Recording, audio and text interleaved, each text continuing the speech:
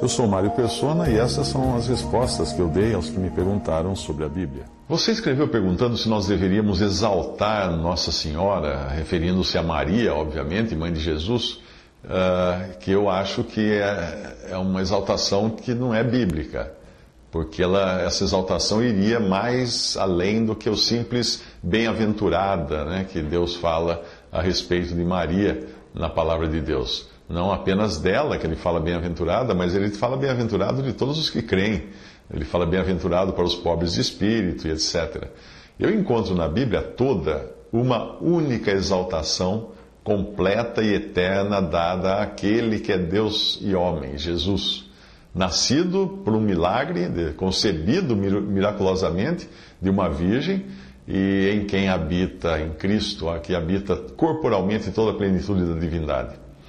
Dividir a glória e majestade de Cristo com quem quer que seja, ainda que seja Maria, é no mínimo algo muito triste.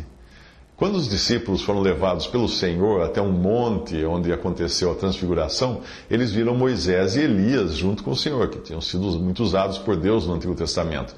Sem entenderem o que acontecia ali, eles quiseram fazer igualmente uma tenda para cada um deles, inclusive o Senhor. Uma tenda para Moisés, uma tenda para Elias, uma tenda para Jesus.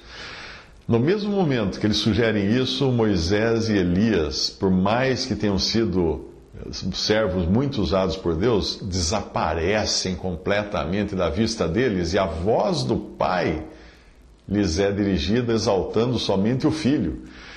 Eu creio que Deus quer tirar de diante de nossos olhos qualquer pessoa, por mais bendita e bem-aventurada que seja, para nos colocar diante do único que é digno de toda adoração, de toda exaltação, de toda honra, Cristo.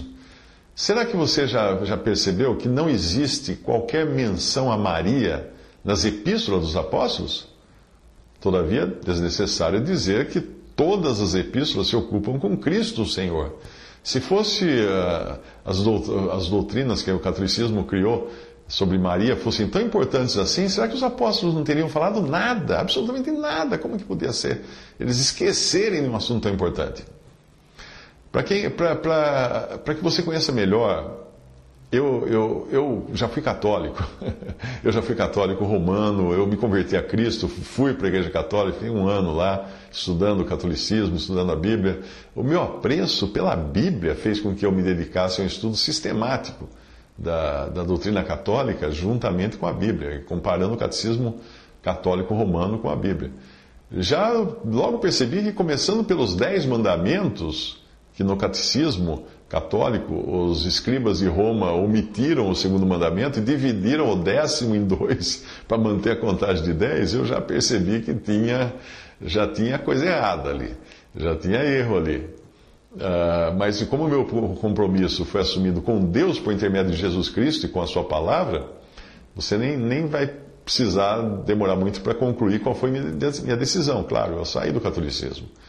Portanto, eu fico contente por saber que você lê a Bíblia, mas eu sugiro que você leia a Bíblia comparando com o catecismo católico romano. Você pode comprar numa livraria católica. É um livro grosso, é um livro grande, não é aquele catecismo de primeira comunhão, não, é aquele livro grande. Ali estão as doutrinas do catolicismo. Mas faça isso, leia, livre de qualquer influência religiosa. Portanto, eu desaconselho até que você siga qualquer religião, não é só o catolicismo, o protestantismo também. Envolva-se com Cristo e com a sua palavra. Peça ao Pai por sabedoria para aprender, por meio do Espírito Santo, aquilo que Deus tem revelado na sua palavra. E eu tenho certeza de que, se você fizer isso com sinceridade de coração, você vai ficar surpreso com aquilo que você vai descobrir. Visite respondi.com.br. Visite 3minutos.net.